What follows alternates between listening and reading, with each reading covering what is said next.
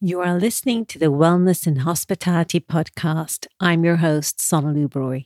Episode 33. The key thing only 3% of wellness directors do. Stay the course.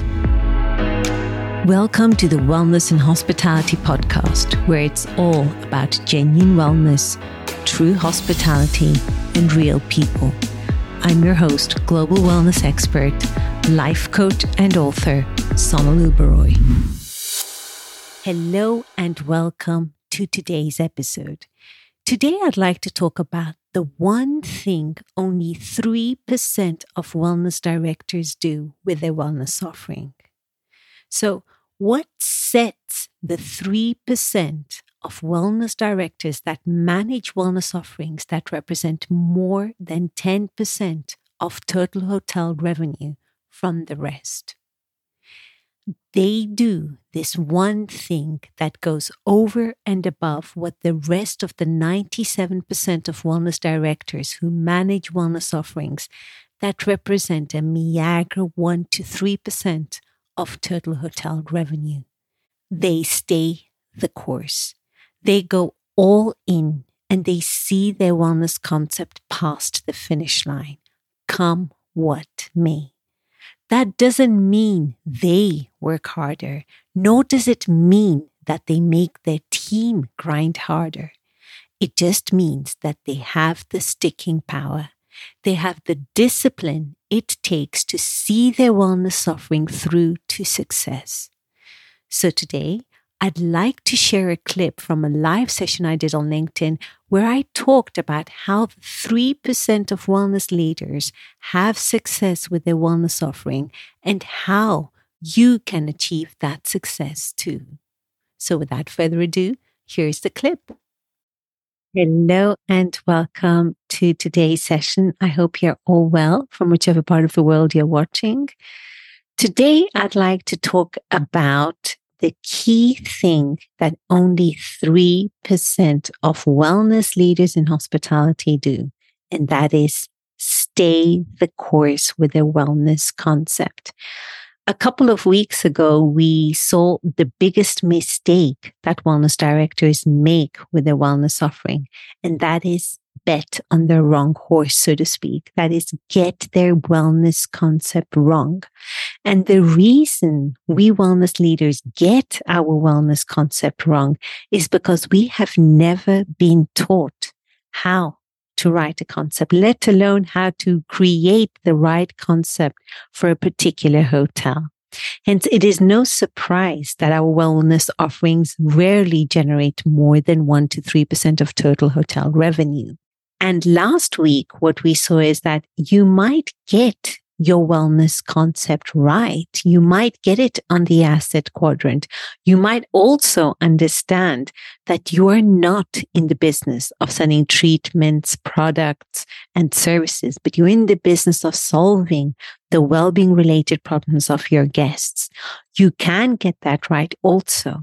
But getting the concept right is only a small part of the success of your wellness offering. The second key part of the success relates to skillful implementation. Because when we are creating our concept, it's all about a blueprint. Even if we have the best research and market data supporting our concept, our vision, it's still an idea. And that idea needs to be implemented. And the idea is always very, very different to the reality. Now, last week, I talked about how we need to learn how to skillfully go down that slope to what we saw last week, the valley of despair. Now, if there are incredibly few wellness directors get the concept right, even fewer skillfully implement that concept. And out of that percentage of wellness leaders that manage to skillfully implement their wellness concept, we only have a very, very tiny percentage of wellness leaders that actually report huge success. And what does huge success mean with the wellness offering? it generates more than 5 to 10% of total hotel revenue. Now, as usual, I have a presentation to illustrate my point. If you remember, in these last couple of weeks, I have been talking a lot about the emotional cycle of change, or so to speak, the Dunning-Kruger effect. And that applies to any new project we're going to implement, any new concept, any new business, and our wellness concept is no different. And it doesn't matter how experienced you are or the strength of the brand that is backing you. You always go through this emotional cycle of change. Now, the peaks and troughs vary as you gain more skill, but the cycle is the same. And the cycle has 5 phases. And phase 1, so to speak, we have seen this in our previous videos, is, what they call, not what I call, Mount Stupid.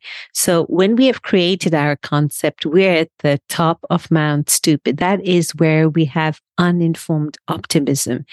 And it's an incredibly important place to be at, because if you don't have that level of passion, vision, romanticism, you will definitely not create a wellness concept that is going to get you excited to actually implement. However, as I mentioned earlier on, that is only still at the blueprint phase. Things start getting entertaining when we actually begin the implementation phase. And when we begin that implementation phase, what happens is the reality kicks in. Our team dynamic shift, people leave, budgets get cut, accidents happen, guests complain, things don't work out the way we expect. That is all part and parcel of the implementation process. And it's always going downhill in terms of the emotional cycle. That's when we get into phase 2, where it is informed pessimism, where we actually understand that, oh my God, I had this concept and the reality of implementing it is very different. Now, all of us go down this slope into that valley of despair. And last week, I talked about how we can skillfully actually ski down that slope and enjoy our way down to the valley of despair, or the lowest emotional point.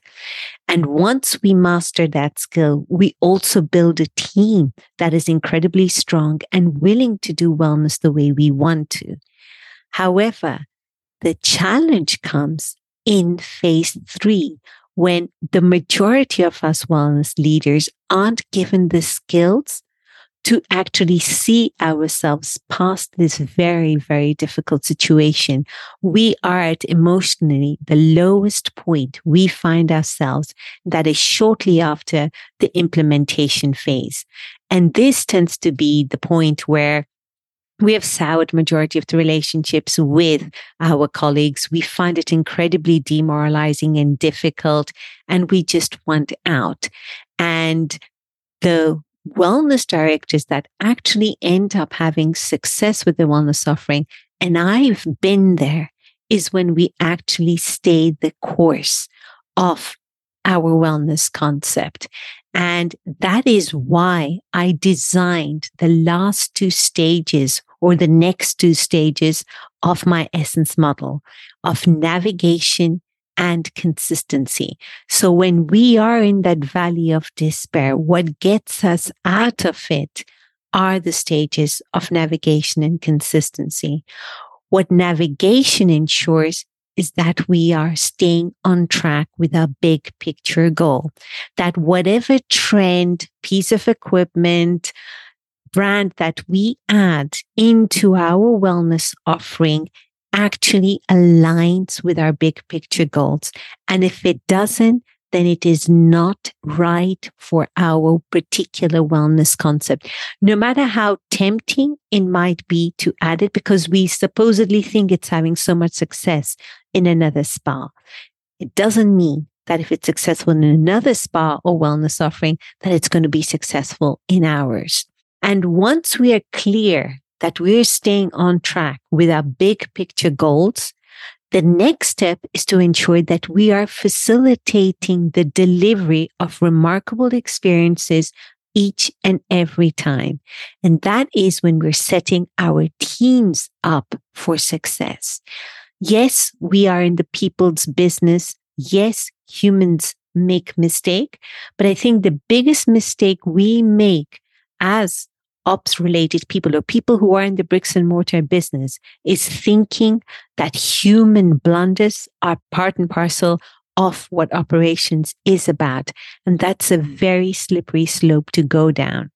You can prevent glitches. We have seen this in the aviation industry. We see this in the medical field where the stakes are incredibly high of mistakes, human error.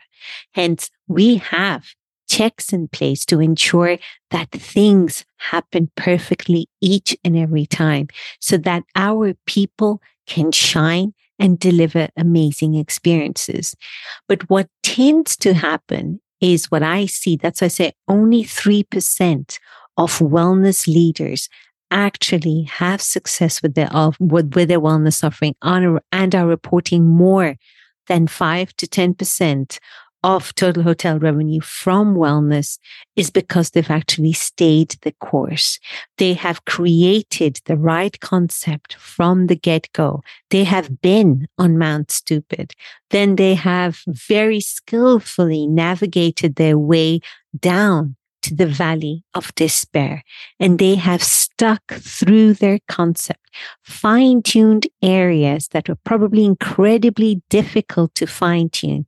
And you don't fine-tune it on the first or second or third setting. Sometimes you have to repeatedly fine-tune your wellness offering before it actually has success.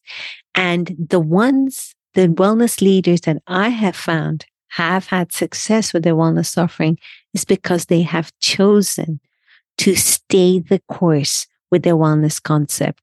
And why is it that difficult? Because it's not the part that is that sexy. It is not the part that seems exciting and fun. It's not the part where you see results straight away. It's just about one day at a time, taking that little measure each day to ensure that you are fine-tuning and tweaking, rinsing and repeating until you get it right. And you do get it right at the other end. That's how you enter into phase 4. That's how you enter into phase 5. Now, I talk a lot about why 97% of wellness leaders find themselves managing wellness offerings that do not represent more than 1 to 3% of total hotel revenue from wellness. And the reason always comes back to us. We bet on the wrong horse. We do not create the right wellness concept for a particular property. And our hospitality colleagues are looking at us, the specialists, to be able to create that right concept. Then, secondly, once we have that right concept, there needs to be a skillful implementation. There needs to be structure, and we need to pull together the right team that is able and willing to do wellness the way we want to. And that implementation process is not attractive. That implementation process is incredibly grinding and tiring at times. Then we get to the point of that valley of despair, and 97% of wellness leaders give up there only. Only 3% actually insist, actually deep dive into what isn't working. They try to understand why it isn't working, and they put the systems in place to ensure that their teams consistently deliver remarkable transformation to their guests each and every time. And really, what gives us success is nothing like earth-shattering innovation. It's actually good old-fashioned staying the course and seeing our wellness concept through the finish line. So on that lovely note, I hope you found this useful, and wishing you all a fantastic day ahead. So to recap this session, What sets apart the 3% of wellness leaders who manage wellness offerings that make more than 10% of total hotel revenue is that they stay the course. They have the discipline to stay with their concept, tweak what needs tweaking, and they go all in. They don't work harder, nor do they grind their teams to the ground. Instead, they look at what isn't working and fine-tune it until it is working. They're steadfast. And the reason they're steadfast with their wellness concept is because they believe in it. They understand the first harsh truth about wellness and hospitality. That is that wellness begins with you, my wellness leader friend. No matter how grand your facilities or amazing your team, wellness will never work without the most important piece of the puzzle. And that is you, the leader. You need to believe in your concept. It's you who is going to have to get all your stakeholders backing. It's you who is going to have to set up the systems and train the team. It's you who is going to have to fix what isn't working. It's all down to you. We wellness leaders have so much more power over our wellness offerings than we can ever believe. Let's use our power to serve us in a way that we can make the impact we want to. And on that inspiring note, I wish you all a beautiful day ahead. Thank you for tuning into my podcast. If you want to know whether your hotel is ready to meet the growing demand for wellness experiences, both for your guests and your employees, then my Essence Scorecard is the perfect tool for you. Head over to spa-balance.com/Essence Scorecard and get yourself a free and accurate temperature reading of your hotel's readiness to meet the wellness needs of your people and your guests. It's a valuable self-audit that not only helps you create a profitable wellness asset, but also promote a culture of genuine wellness for your team.